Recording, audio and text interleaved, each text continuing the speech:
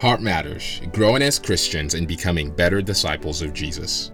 Hello, and welcome to Heart Matters. I'm your host, Ivan Karamoko, and I am so stoked about this episode of Heart Matters. Hosting this podcast is really a great joy for me, and you all really play a huge role in that. So I want to say thank you for tuning in. I really do appreciate the feedback, the questions, the engagement, so please don't stop. Also, thank you so much for sharing and getting the word out about Heart Matters. I truly do appreciate it. If this is your first time tuning in, welcome. I am so glad that you've joined us. On today's episode, I'd really like to address something that has been on my mind and heart and that I've been really studying for the past few weeks.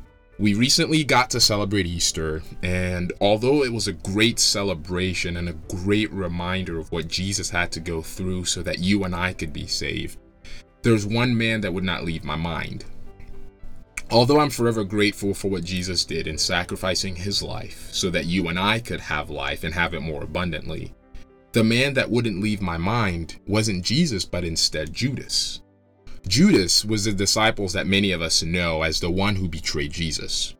And although the initial reaction is how could he betray Jesus, I spent some time over the last few weeks thinking about how this disciple, who at one point chose to follow Jesus, got to the point of betraying him. Questions like what went wrong? What happened? But more importantly, what can we as disciples of Jesus learn from this? Learn from him and learn from his life. As we know, Judas was one of the 12 disciples, but he was also notorious for betraying Jesus. And as I spent time understanding what the Bible tells us about him and seeking to learn about what happened with him, I came to see that he's really more like any of us than we'd like to admit. So having chosen, like the rest of the disciples, to follow Jesus, we see that Judas embarks on a journey to follow and serve Jesus. Although the Bible doesn't tell us how he was chosen to become treasurer, we see that as things develop, he's the one in charge of the money for the ministry. And it's through this position that we learn in John 12:6 that he eventually uses to steal money from the ministry and help himself. Now, as we study this, I want us to focus on a verse in scripture that I believe really helps us understand what happened with Judas, but also what we can learn from his life. And it's a verse that gives us a little bit more insight on how Judas's kiss actually carried more weight than what meets the eye. Reading from the New King James Version, Matthew 6:24 says, "No one can serve two masters, for either he will hate one and love the other, or else he will be loyal to one and despise the other. For you cannot serve God and mammon." As we look at the story of Judas as a disciple, I really believe that he chose to have Jesus as his Lord and Master. I believe that he came into being a disciple with the right heart and mind when it comes to honoring and loving Jesus.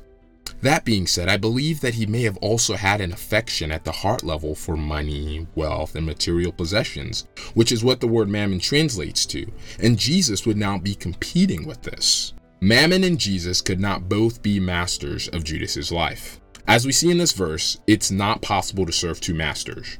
Trying to do so creates a tension between the two masters in your life, to the point of choosing, loving, and being loyal to one, while on the other hand despising the other.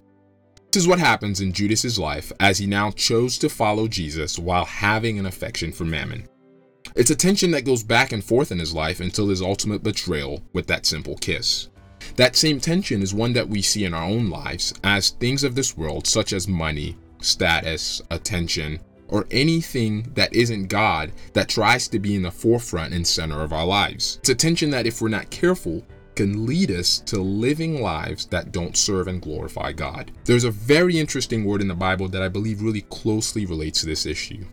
It's the word kabod. Now, the word kabod is used many times throughout the Bible and is a word that means glory or even honor. This word, though, is properly translated as weight. As I studied this word and the life of Judas, it became very obvious what Jesus was saying in Matthew 6:24. He was telling us that what we give weight to in our lives would become the object of our affection, or as the verse says, our master. As Christians, that which we give weight to, glorify, or even love, that is anything other than God, only puts us in a place where our lives don't really reflect the love that we have for God, but rather, as the Bible says, shows that we despise God. With Judas's life and in our own, things that are not dealt with slowly but surely grow and take a hold of us on a greater level. As the story unfolds for Judas, the battle for his heart and the object of his worship comes down to either Jesus or Mammon. As his love for Mammon grew during his time as the treasurer, we see that he gave more and more weight to having Mammon, and he gave less and less weight to Jesus in serving him to the point of betrayal. We see that what on the surface appeared to be an issue of greed really came down to what held the most value to him. Judas's kiss was less a betrayal kiss, but an act that showed us to whom his heart and worship belonged to. It showed us what held the most weight in his life.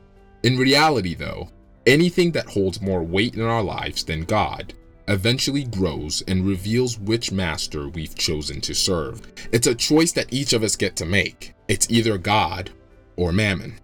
It's either God or everything else. Often our initial thought when we read the story is to have some sort of negative reaction to Judas's action. If he loves Jesus so much, then how could he betray him? Thoughts like, I can't believe he betrayed Jesus, even entered my mind at times. But when we take time to understand how it happened in Judas's life, it's clear that it's something that can happen in our own lives if we're not careful. Being mindful of the tension that exists for the throne of our hearts, I believe that Matthew 6:33 paints a picture of what our posture ought to be. It says, "But seek first the kingdom of God and his righteousness, and all these things shall be added to you." Now, when it says all these things, it's really addressing all the other things in our lives that fight for the attention and the love and the devotion that only God deserves. And this verse shows us that if we truly value and give weight to God, everything else will fall into place. There's no need to worry about anything to the point of putting it before God in the kingdom of God. We see in Judas's case that this kiss would really be the biggest indicator of who his master truly was, what held the most weight in his life. Would a look at your life show that God is indeed your master?